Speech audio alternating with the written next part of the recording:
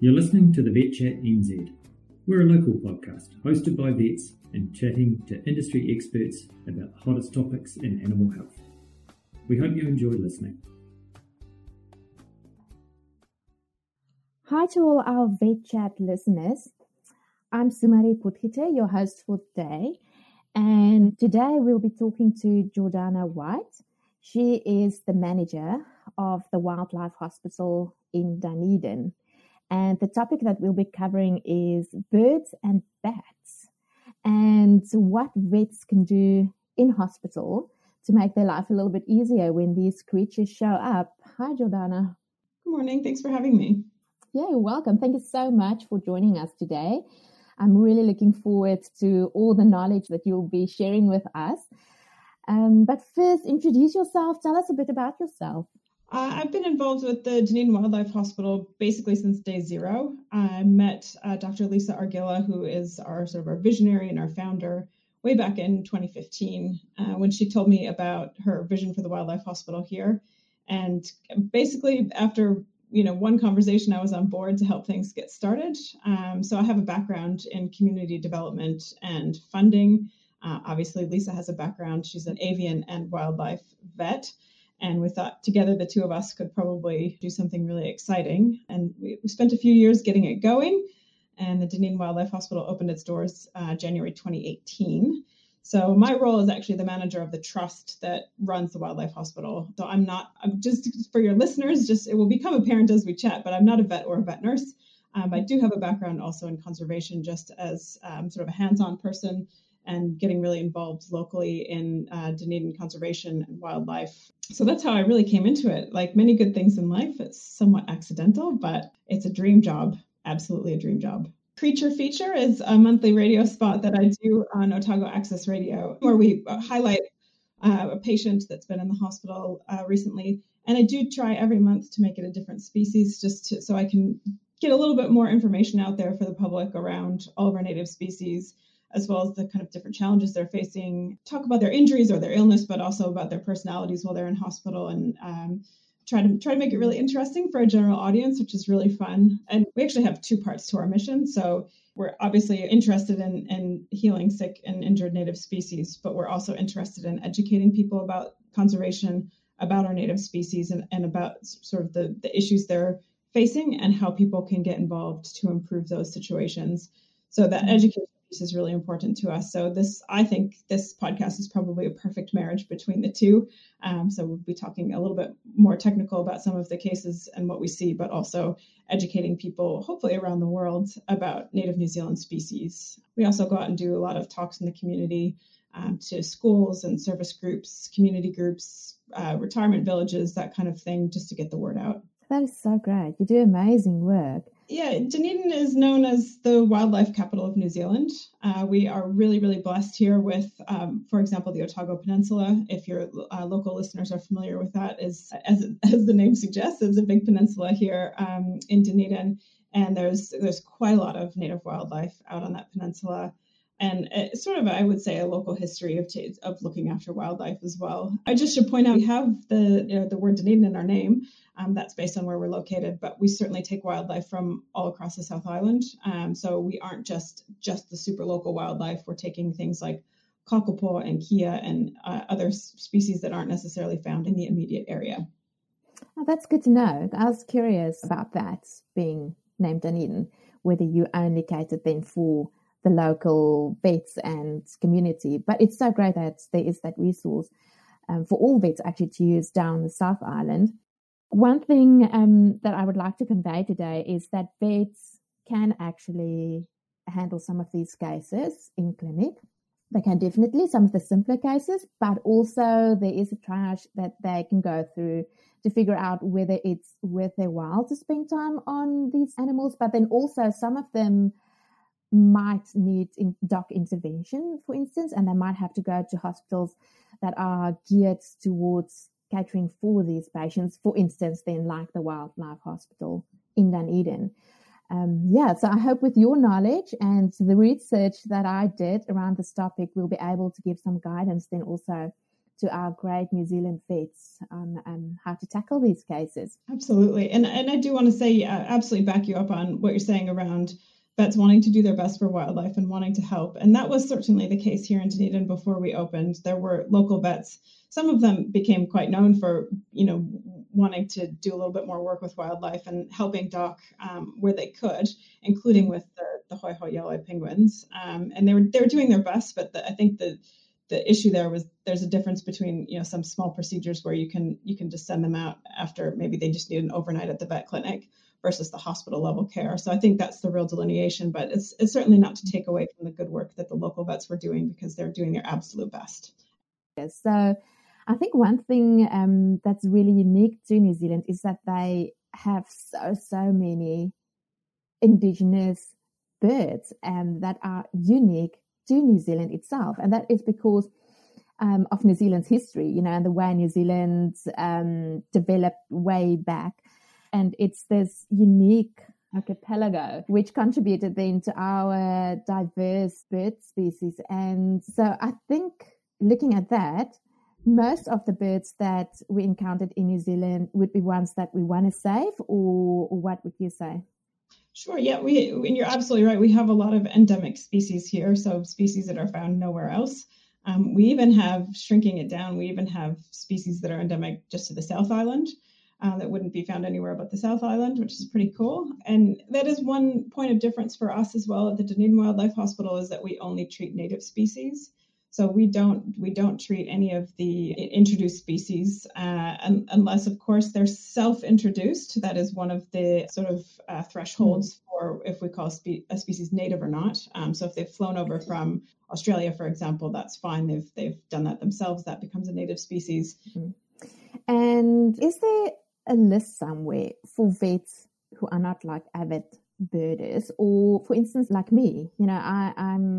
I like wildlife, but I am not familiar with New Zealand wildlife.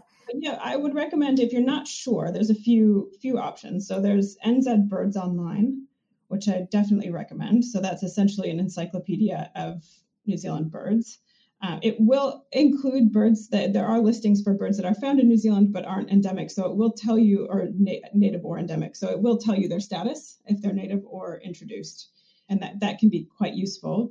Now, you don't always necessarily know what you're looking at, so that's a different problem. So that can be more challenging if you need to look something up.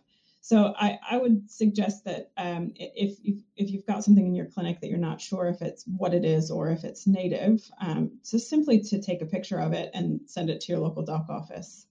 Probably the best way to get something identified, especially locally. They'll know what birds are in the area, who lives in the area. They'll certainly be able to tell you if it's native or not. Yeah. Okay. So apart from New Zealand's bird species just being really, really unique and really interesting, and that we want to preserve that, we also have the flip side, where a lot of these species are endangered, and we can contribute to actually raising the numbers or saving them. And it's not just a nice thing to do, it's something we have to do as vets. We have to look after those birds and the public as well. So they have certain responsibilities when it comes to that. Is there a specific list just of endangered, like highly endangered birds that a vet can maybe have that they might encounter? Because I know not all those species will actually be seen in private practice, because most of them might be in areas where there are conservation efforts. So you won't just see them in general practice. But just a general idea, where can vets see those ones? Absolutely, yeah. If you go to DOC's website, there is a search bar, and you can put in threat level classification. So that will bring up a chart they actually have different documents. So there's one for birds that gives a list of birds based on threat level classification. So you can see if they're nationally critical, which is locally our highest threat level classification, or if they're not threatened. I could tell you roughly about 60, I think we're at 63% of the patients that we admit at the Wildlife Hospital are considered threatened species. So that's most of our patients are threatened species. And some of those might surprise you. For example, red-billed gulls are a threatened species. Things are starting to change for that species. So it could be quite surprising to see what their threat level is. And the other thing that I will say, as you pointed out, some of those really rare birds would be less likely to turn up at practices, and they might be quite highly specific to a geographic location. But that said, it's wildlife, so you should expect the unexpected. So we have had some pretty unusual birds turn up in some pretty unusual places. We've had, for example, we've had albatross. We received a call from Doc saying, "Oh, we've got an albatross coming to you from Alexandra." So for those of you who don't know, that's Central Otago. That is no ocean anywhere near, and an albatross is definitely a pelagic seabird and shouldn't be anywhere near Alexandra. And we thought, surely not. That's probably a mistake, because a lot of times people will think that they're looking at an albatross, but it's actually a black-backed gull, which is quite a large bird in itself, but certainly not as big as an albatross. But if you don't know, that's an understandable mistake. Yeah. But sure enough, when that bird turned up, it was an albatross. So you just never know. Things can happen. Seabirds are actually quite a good example of turning up in strange places because they can get storm wrecked. So they get tossed around in bad weather, and they end up, being disoriented. They might get drawn in by lights on land. If they're caught up in bad weather in a storm, they generally are, quite exhausted and maybe not in great shape. So if they land on the ground, they can't take off again. So a species like albatross needs either really specific wind to get lift to take off, or they need to be up on a cliff top, which is where they can get the lift. So once they're on the ground, they can't leave again. So that's a great example. And so you might find yourself with some pretty unusual species in your vet clinic. Yeah. And are vets allowed to do primary care on those birds? Or do they need to phone doc or a specialist hospital right away, or can they just stabilize those birds for a start? Yes, stabilization, absolutely. So the vets have sort of special dispensation to provide that medical care. So I would say if it's a triage situation, focus on that first, the triage things. But I would say a quick second would be a phone call to your local doc office or to a wildlife hospital if you have one in the area. And what would be the responsible thing to do for the general public if they are the first responders? They go for a tramp and there's a bird there and they want to help. It is often the case that public are the first ones to come across an injured native animal, certainly with shorebirds and seabirds. So in the first instance, we recommend people ringing the Department of Conservation. So they are the treaty partner with Mana Whenua to look after our native wildlife. So they're really the ones that need to make the decisions. So that's that we don't ask the public to ring us if they find an injured animal. We ask them to ring DOC. And I'd say at this point, most people will have smartphones with them. And I think it is really good advice for people to take a photo of the animal, because they may not know whether or not it's native. They may not know if it's a normal behavior for that animal to be doing what they're doing. That can be really helpful for the rangers to help them make a decision. And they can either ring their local DOC office or they can call the DOC hotline, which is the weekend and after hours number.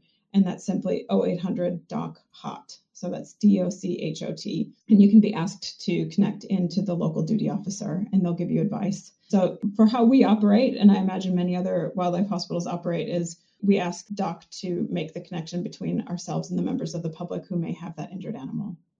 Okay, and obviously that is something that private vets can also then do. They can refer a client to DOC if they phone in and say, hey, let's work through DOC. So that would be step one. Absolutely. So if somebody rings your clinic and says, oh, a kiddo hit my window and should I bring it in? Absolutely, that's a good response. And it may be that local DOC office would ask a person to bring it into your clinic, or it may be that they divert it to a wildlife hospital or other facility. And I think that is really, really great for vets to know, that they have that support as well. Absolutely. And the way we operate and the way that the law, my understanding of the law here operates, is that animal welfare will always be at the top. So if it's an issue, if you think an animal is in pain or needs immediate assistance, then that is what you should do, and worry about the bureaucracy later. Not much later, probably in most cases. And DOC does want to hear about native species that are coming into your clinic. So you should be reporting that.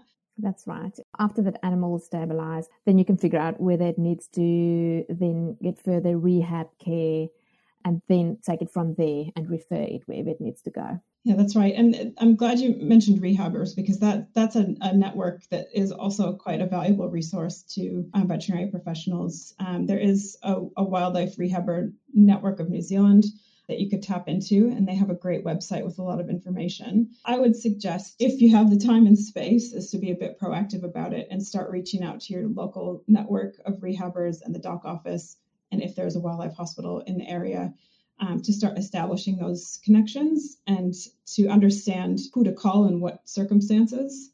That will serve you really well when you've got something in front of you and you already know who to call. So that Wildlife Rehab Network of New Zealand is a group of people who receive pretty good training through their network, and they would have doc permits to do that rehab work, which is really essential. You don't want to be working with anybody who is not permitted by the Department of Conservation to work with wildlife. Okay, good. So for our listeners, I'll be adding all these links in the podcast notes so that you can easily find all these resources that we're mentioning in our talk today. Yeah, and just make it easier for you to make contact with those people around you to form a team to help these birds and the wildlife. And that then leads me into bats. So interestingly enough, I'm going to lump bats in our talk today. And that is because we had, I think it was in 2021, that Forest and Bird, the conservation group that holds the Bird of the Year contest, decided to include the bats as one of their contestants. I think they're so cool. And I think there's a few reasons for their inclusion in Bird of the Year. And I think one is simply awareness. A lot of people didn't realize that New Zealand had native bats. Just the whole Bird of the Year competition, if you're listening from overseas and you're not familiar with it, get in amongst it. It is the best time of the year. It's really fun. There's really cool, interesting things you'll learn about new species. And the people who are behind these campaigns for Bird of the Year are creative and funny and really good at science communication. But it also should point out that for some iwi, so for some Indigenous tribes here in New Zealand, the peka, the bat, is considered a manu or a bird. So they don't differentiate between the bat being a mammal and birds. That is lumped in with other birds species as well. So there's sort of a cultural justification as well for including them in Bird of the Year. I like that. Also interesting on the doc website is the bird songs that they've recorded there. So one that I would like to play is called the Dawn Chorus. And I would like listeners to see if they can identify the bird in the foreground.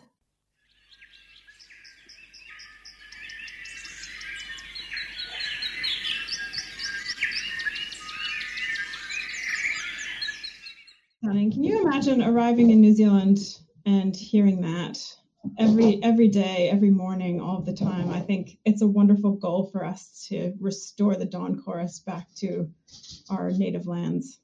Absolutely. I was thinking of that. And in the ecological islands that we then now currently have going in New Zealand, what would you say, how far are they along the route of reestablishing that original picture, that was found here in New Zealand?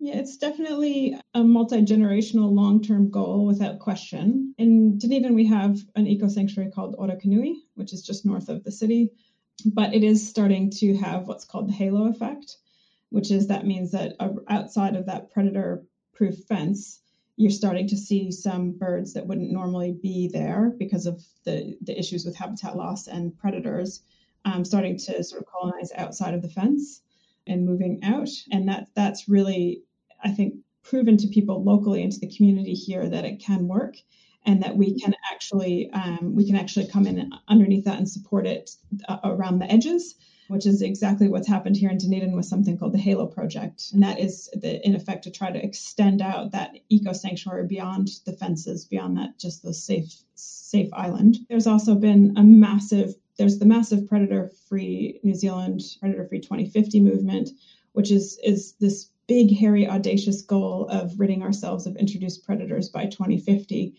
And I know that seems impossible, and it is potentially is impossible, but if we don't reach for that really big goal, we're never going to make movement towards it and improve things. Full disclosure, I am on the board of Predator Free Dunedin, so this is a piece of work that I'm really passionate about, and that I really believe in. And I see the difference that work has made here in Dunedin, not just around Orokonui Eco Sanctuary, but also in the city and definitely on the Otago Peninsula.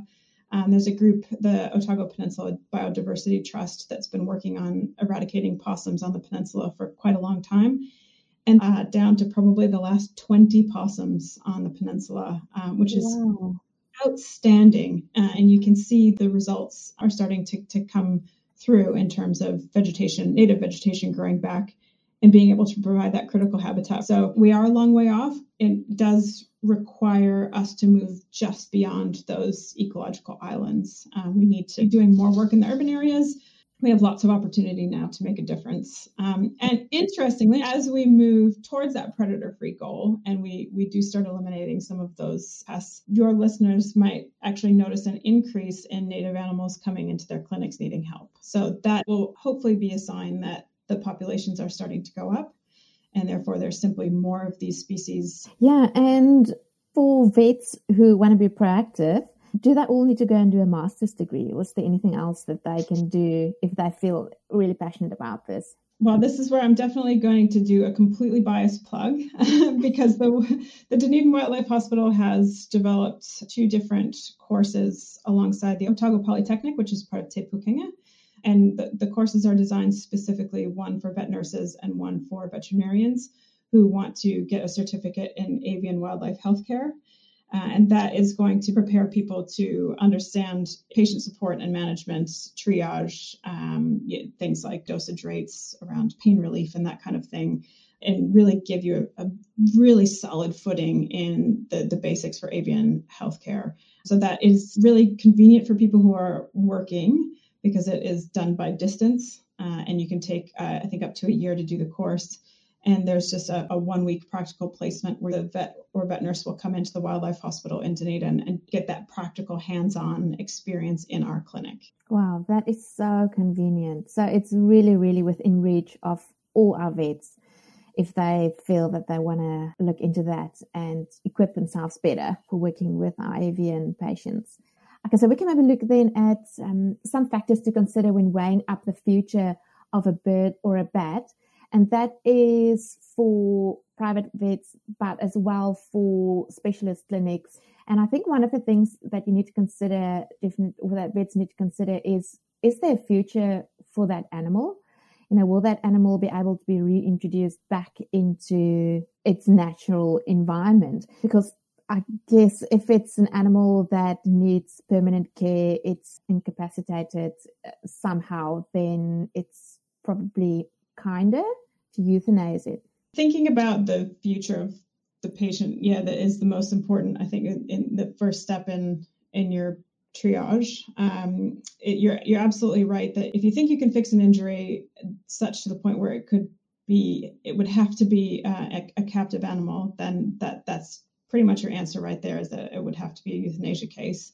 And again, just going to say, just for legal purposes, I'm not a vet, but that is something that we have to consider always.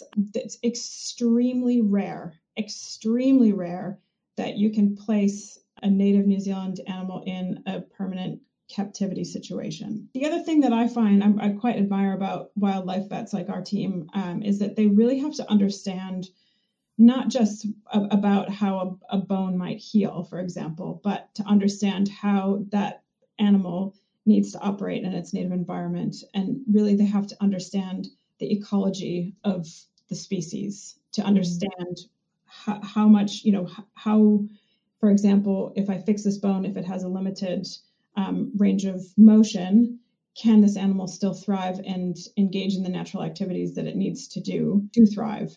So they have to have a lot of knowledge around a lot of different species. And we've had, I think, 87 different species come through the wildlife hospital in the last 5 years. Some of them will be quite similar to others. And a good example I would use would be falcons and harrier hawks. So here you have 2 birds of prey, 2 raptor species, but with quite different requirements when they go back out into the wild in terms of feeding themselves.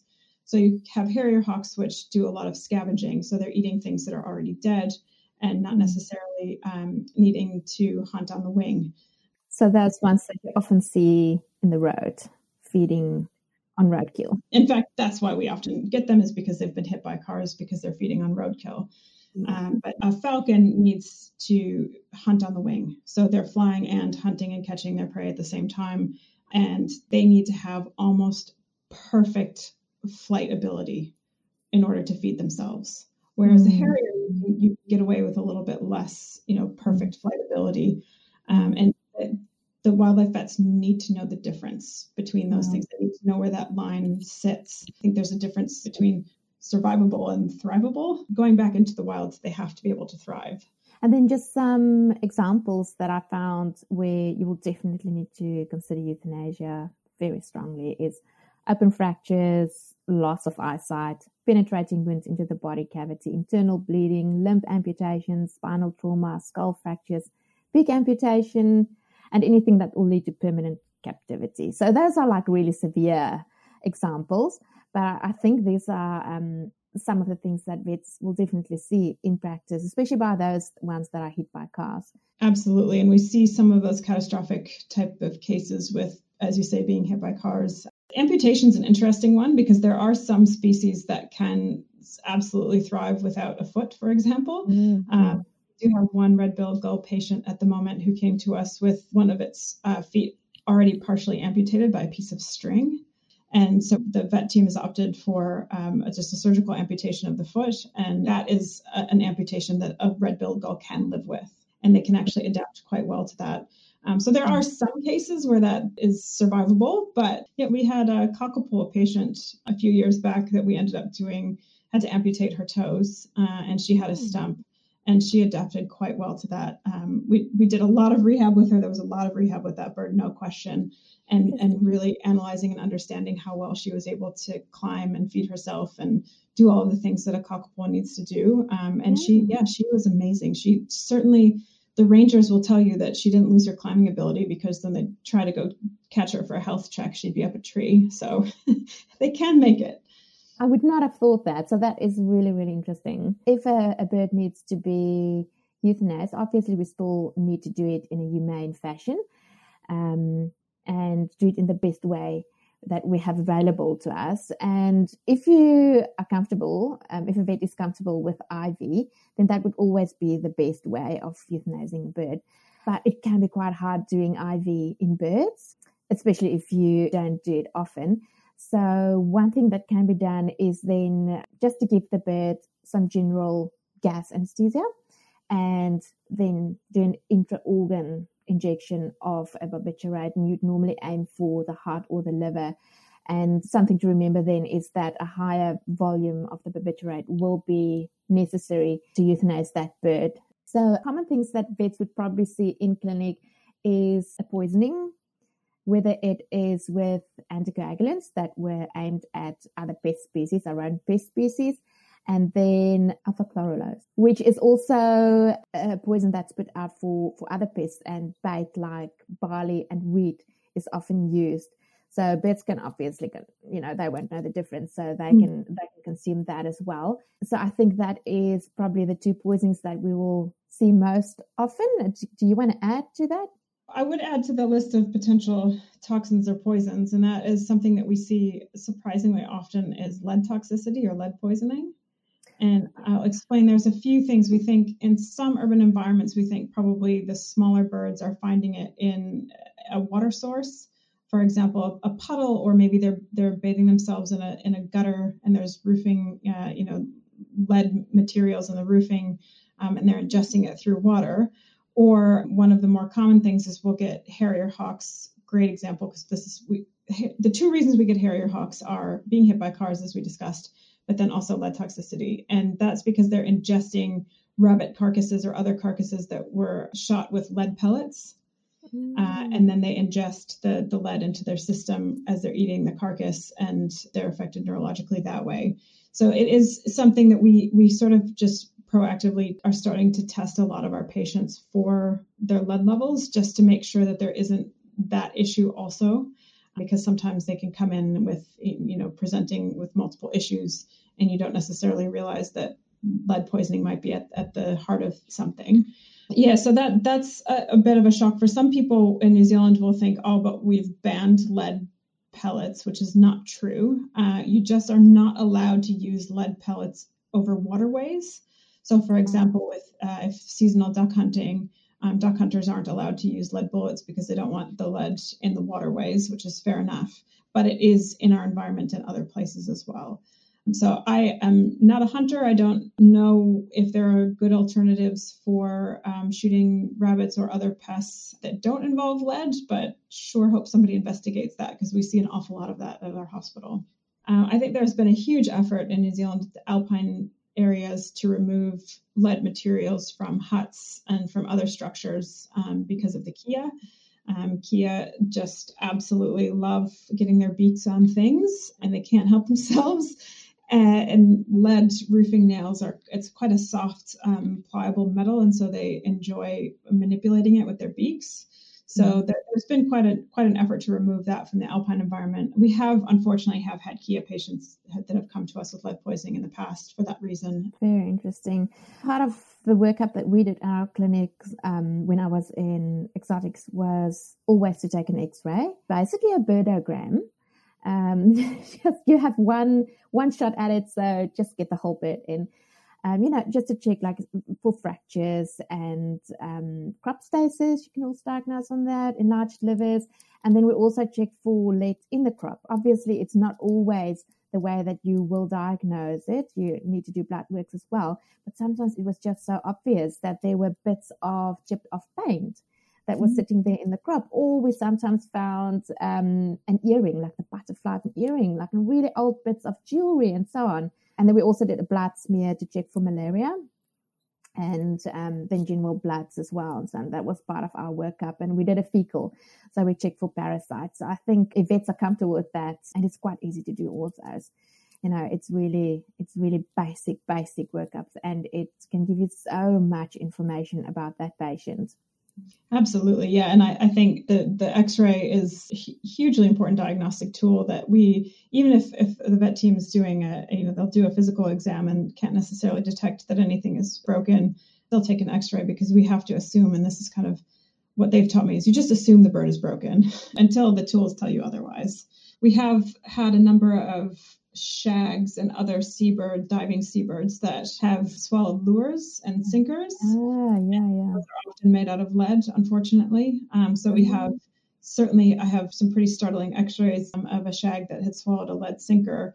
And, it's obviously quite dangerous for the bird to have that material in their body anyway, just to have the object in the body. But then you think, how long has it been sitting there and how much lead has been absorbed into the bloodstream from that being in the stomach? So on the NZVA website, there are some really, really good resources as well. And there is a document on poisoning and how to treat poisoning, especially then your anticoagulant and alpha chlorulose poisoning in birds. And lead poisoning also a long-term treatment, but quite easy.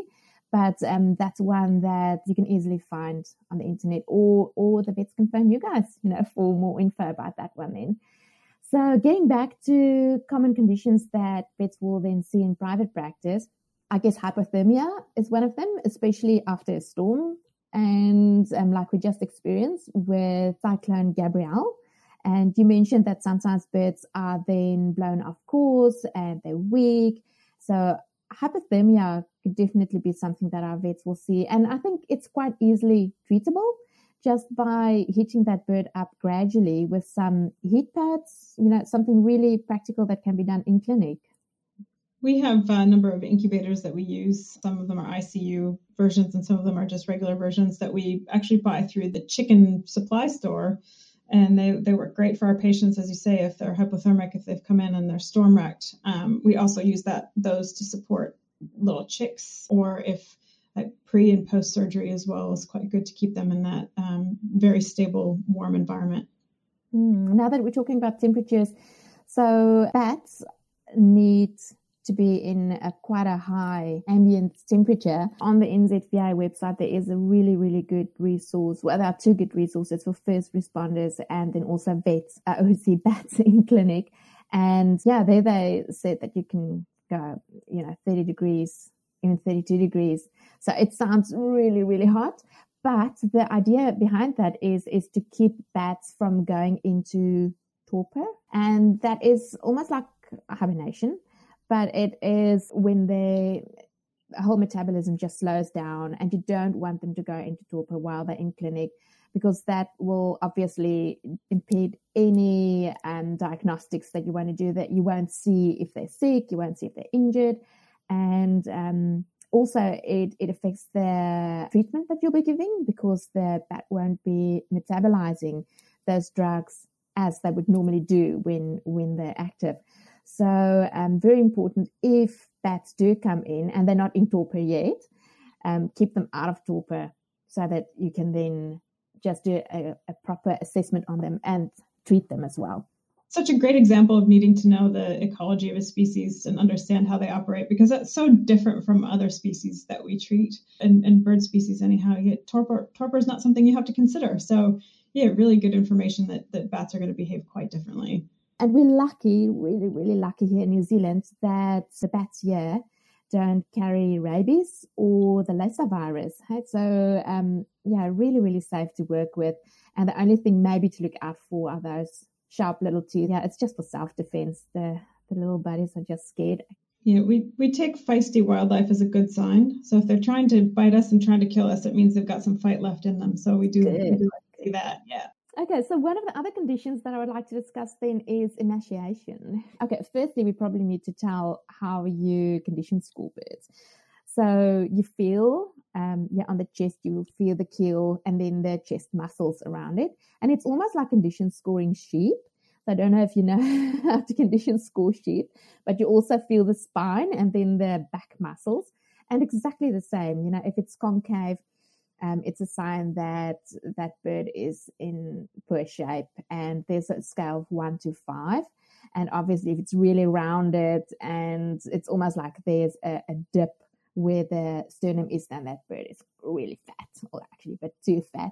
So you would like it to be about, I think especially for wildlife, a body condition score of about 3. 1 to 2 would be getting a bit too thin and might show that the bird didn't really have access to good food, or it's been flying around for a really long time and it's lost. So do you have any advice when a bird comes in and it's emaciated? I think the first thing that you would want to do is let's get food into this bird, but is it a good idea to feed it straight away?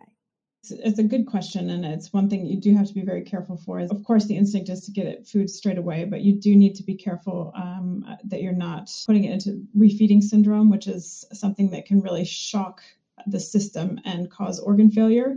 And then the animal can die simply by having just too much food too soon. So it feels a bit counterintuitive, but it does need to be a slow and measured buildup if you have a true emaciation case. We see that fairly regularly with penguin species. Oftentimes it will be a penguin has been injured and then that as a result can't hunt and then gets itself into a state of starvation and is emaciated.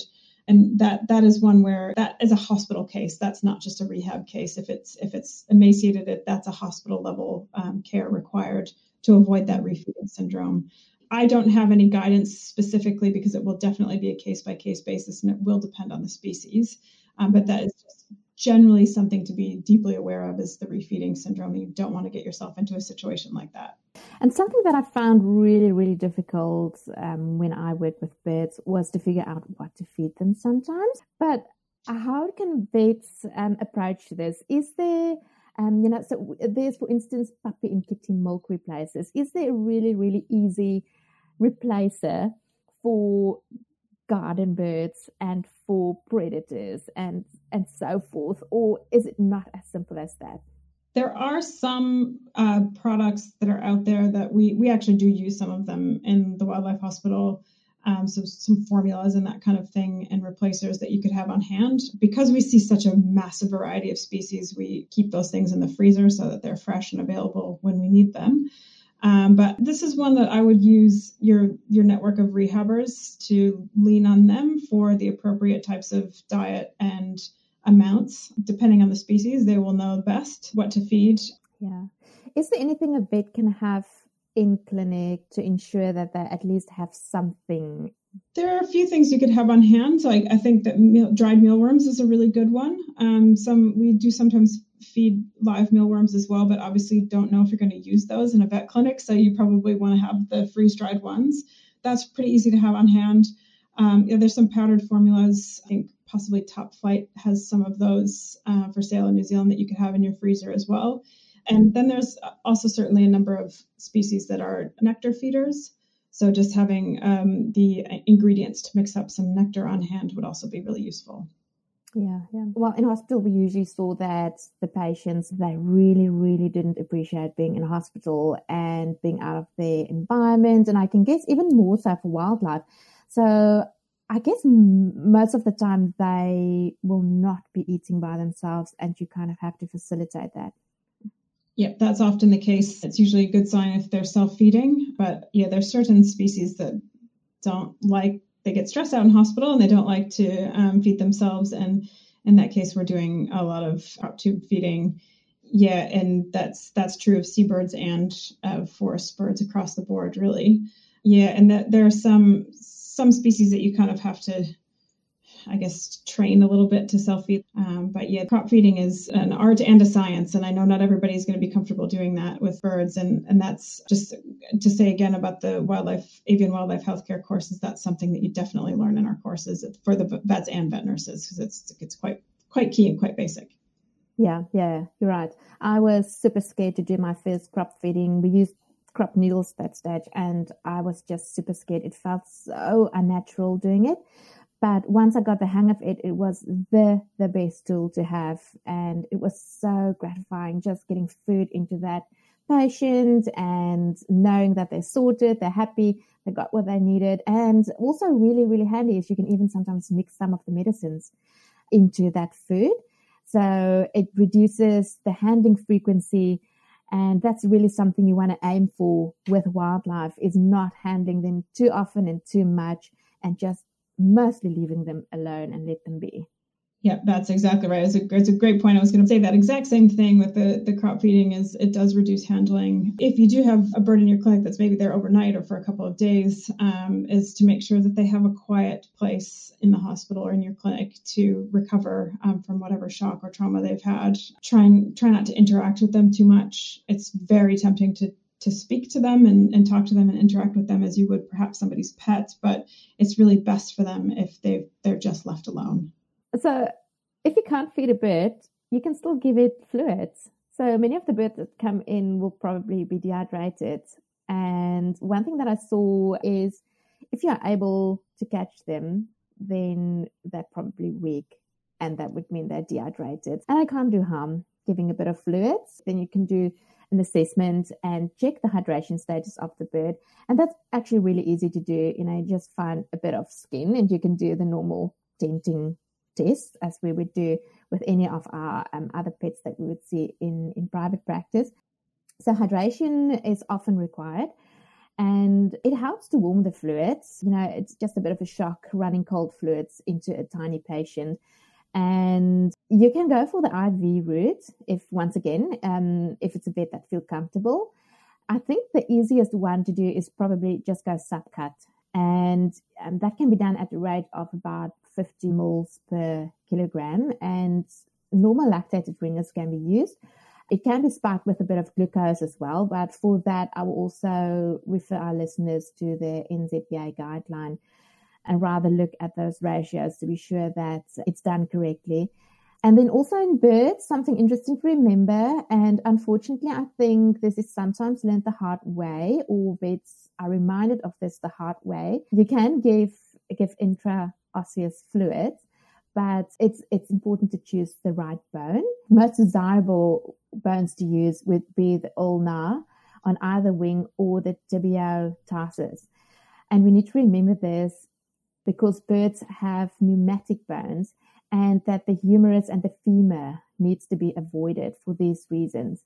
So if in doubt, once again, just go and look quickly in a textbook or even online. Just always remember when you go intraosseous with fluids that some of those bones are pneumatic bones, and you can actually drown the bird if you put fluids into those bones. So, Jordana, one of the other conditions that vets would probably see in clinic is airway disease, and birds are quite prone to that. especially, it's like us catching a cold when your immunity is compromised or when you're cold and exposed. But apart from that, also birds have quite a unique bacteria, chlamydiosis, which is also a zoonosis.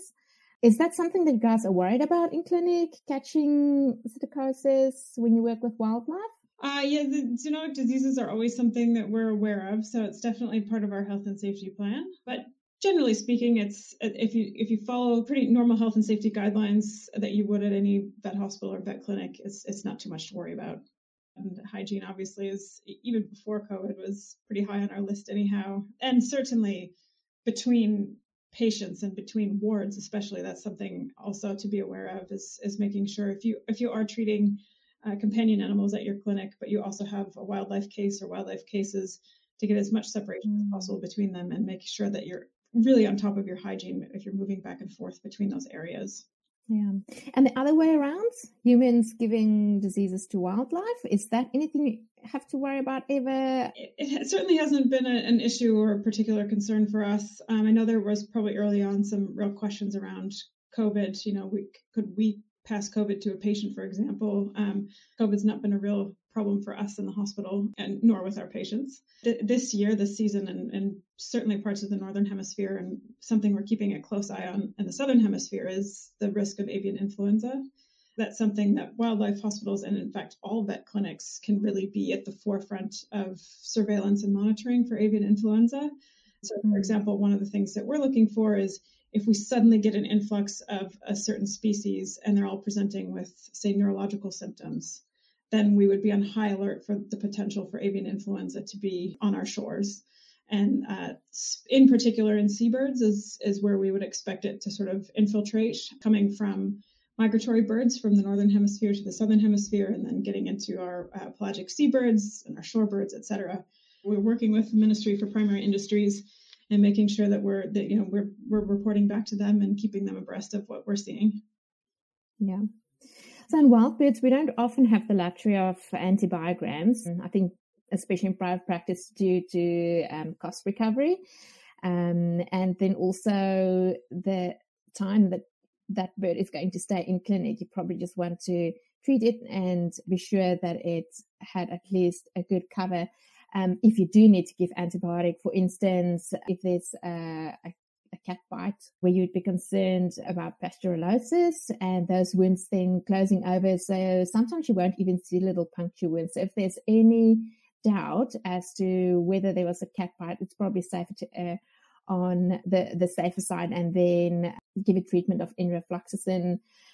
I know you also mentioned in one of your other talks that even just the saliva on the feathers can affect the bird. When they're pruning, they can then ingest that bacteria. Yes, it was one of the most interesting things I learned about in this job. Actually, it was such a surprise to me that even ingesting the cat saliva for a bird can be deadly. So we always advise people who have seen a bird that's been attacked by their cat or has even just been carried around by their cat that they have to let us know that, and they have to get it to the hospital if they can. If we don't know, you're absolutely right. It's better to treat even if you're not sure, is to start that course of antibiotics, because that can be quite deadly, especially for the small birds. Airway-related antibiotic would be the safest one would be there, and the most efficacious one would be doxycycline, and that's the one that is also used for chlamydiosis.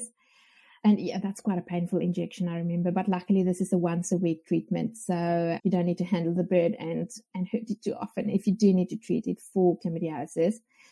And then enrofloxacin can be put in feed and water as well to make sure that the correct dosage goes in. It's probably a good idea then to give that with the food if you do crop feeding. But it can also be given as an intramuscular or a subcut injection, even though that can cause a bit of irritation. It can also be quite painful, especially in your small patients. So, Jordana, internal and external parasites, do you guys often see that in clinic? Is it a big problem to be aware of in wildlife? One common external parasite that we do see is ticks on red-billed gulls, for example. That's something where you don't necessarily always see the ticks. They may have had their fill and dropped off, so there's not always necessarily an external sign. But the gulls will present with they're ataxic, they're a bit sluggish, they just kind of have that sick bird look. Be a bit wobbly. and it's because they have this high parasitic tick load, and they can come back from that. We just need to pull all the ticks off and treat them with frontline essentially, and they can come right, but that's probably the most common external parasite that we see. And we certainly do see patients with internal parasites, and it's not always a problem. I think there's probably generally always some load for wildlife in that regard. But interestingly, we do work with a parasitologist, a researcher at the University of Otago. And if we have patients that didn't survive, she'll take the bodies, and she's essentially looking for interesting things happening with parasites, and she's even discovered a couple of new ones in our patients. And I believe we have a parasite named after the Dunedin Wildlife Hospital. I don't know exactly what it's called, but I guess that's exciting. It seems like an honor. We'll take it. And then just quickly touching on some common conditions that might be seen in bats if someone ever brings a bat into clinic.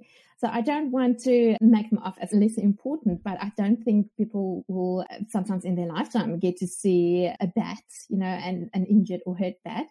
But still, the long-tailed bat is critically threatened, and the short-tailed bat has a vulnerable status. So it is important also then, if those come in, that doc needs to be informed of that. And one interesting thing that I did not know is that even if a dead bat is found, you still need to inform doc, because they might want to have a post-mortem done on it, or just figure out whether there's a problem in the area. So that's definitely something I did not know, and really important as well for our listeners also to know that one. So bats can sometimes present with minor tears in the wing membrane, and that can actually heal naturally. You can just leave them. And if it's really bad and there's need for it, you can debride it, but usually won't suture that hole, because that will just cause more damage. And you will just cover it with a dressing to keep it moist, and like a topical antibiotic ointment can also be used on those wounds.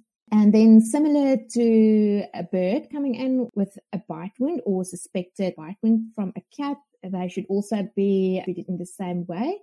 And enrofloxacin can safely be given to bats. And always a good idea then to combine that with fluids in birds as well, because the bacteria releases endotoxins. So it's quite important then also to support the kidneys in that way by giving some fluids. And general wounds, amoxicillin clavulanic acid, always a good go-to and safe to use in bats. And yeah, like we mentioned previously, the most important thing with bats actually is to keep them warm and keep them from going into torpor. Another thing that I wanted to ask, is salmonella a problem in wildlife? Sure, yeah. Salmonella is one that we do expect to find in the wild bird population in the winter, perhaps, as maybe a seasonality to it. And one of the reasons is because of hygiene at bird feeders. So it is possible for birds to pass salmonella to one another at bird feeders. That's quite a common transition point, I guess, for a lot of different birds. And so that's why we always encourage people to keep their bird feeders clean, wash them with hot soapy water, at least once a week, ideally more often than that if you have a lot of visitors to your feeder. It's not a thing that we see very often in the hospital necessarily, but we do try to keep the public aware that they have a part to play in keeping it out of the wild bird population. And then lastly, we also need to remember that birds and bats also feel pain, and they also get inflammation just like our other patients. And meloxicam is the go-to as an anti-inflammatory and an analgesic. And then if a pure analgesic is needed, buprenorphine is a safe one to use as well in those species. So, Jordana, I think to summarize, you've shared so much information with us, and I think it's really, really been great to talk to you, and the listeners will hopefully take away some good guidelines around wildlife and what to do when they encounter them. But I think one of the most important takeaway points for today is that I would like to encourage our colleagues to develop an SOP around wildlife, just a basic SOP. Figure out what the doc officer's contact is in your area, or at least have the general doc hotline at hand. Do you want to repeat that number again? Yep, it's 0800 doc hot. So that's 0800 DOCHOT, and that is a 24/7 line. That's right. And then also make sure that you make contact with the Wildlife Rehab Network so that you know what you have available, what support you have available. And that will be the first steps in triage, is actually then to figure out what you're going to be able to do with this patient after you have treated it, and will it be worth going through that effort? And then just taking it step by step. If indeed you do decide then to treat a patient, a vet can then go through the steps very easily of doing a basic assessment, checking for wounds, checking for gross fractures, temperature, just assessing it neurologically, really basic assessment, stabilizing the patient then through fluids, maybe some glucose, and then make decisions from there on whether you need to do x-rays, possibly do bloods and so on, or then refer the patient and get hospitals involved who are really, really equipped for this. And Jordana, like you said, the wildlife hospitals, the wildlife hospital specifically in Dunedin, and then other hospitals that work with wildlife are more than happy to cooperate with general practitioners as well. And they are really set up then to take these patients in. Absolutely. Yeah. The Wildlife Hospital in Dunedin is always ready to help vets if they're unsure, if they need advice on dosage rates or next steps, or even advice on whether or not it's a euthanasia case just right off the bat. So if you're in our area, if you're in the southern half of the South Island, by all means, reach out. If you have a wildlife patient you're not sure exactly what to do with, there are a few other wildlife hospitals in New Zealand. There's the South Island Wildlife Hospital in Christchurch. There's Wild Base at Massey University in Palmerston North. And both Auckland Zoo and Wellington Zoo also have some wildlife capacity at their zoo hospitals as well.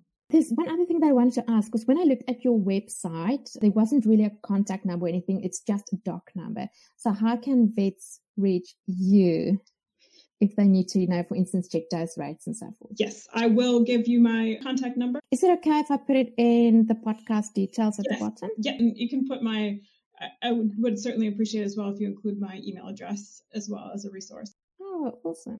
So to our listeners, all the relevant links will also be posted with this podcast in the comments. And Jordana, thank you so much for your time and just being so willing to help and assist and cooperate with the general vets. And hopefully this topic is a little bit less scary to our general vets now. And yeah, hopefully some of the vets and nurses will even enroll for that wildlife course at Otago. Yeah, I hope so. Yeah, we're all in this together and we all have a part to play. And yeah, please use this as a resource. Awesome. Thank you. Thank you. Thanks for listening to the Vet Chat NZ, proudly brought to you by Verbeck. If you made it this far, we'd love to hear your feedback and any ideas you might have for future episodes.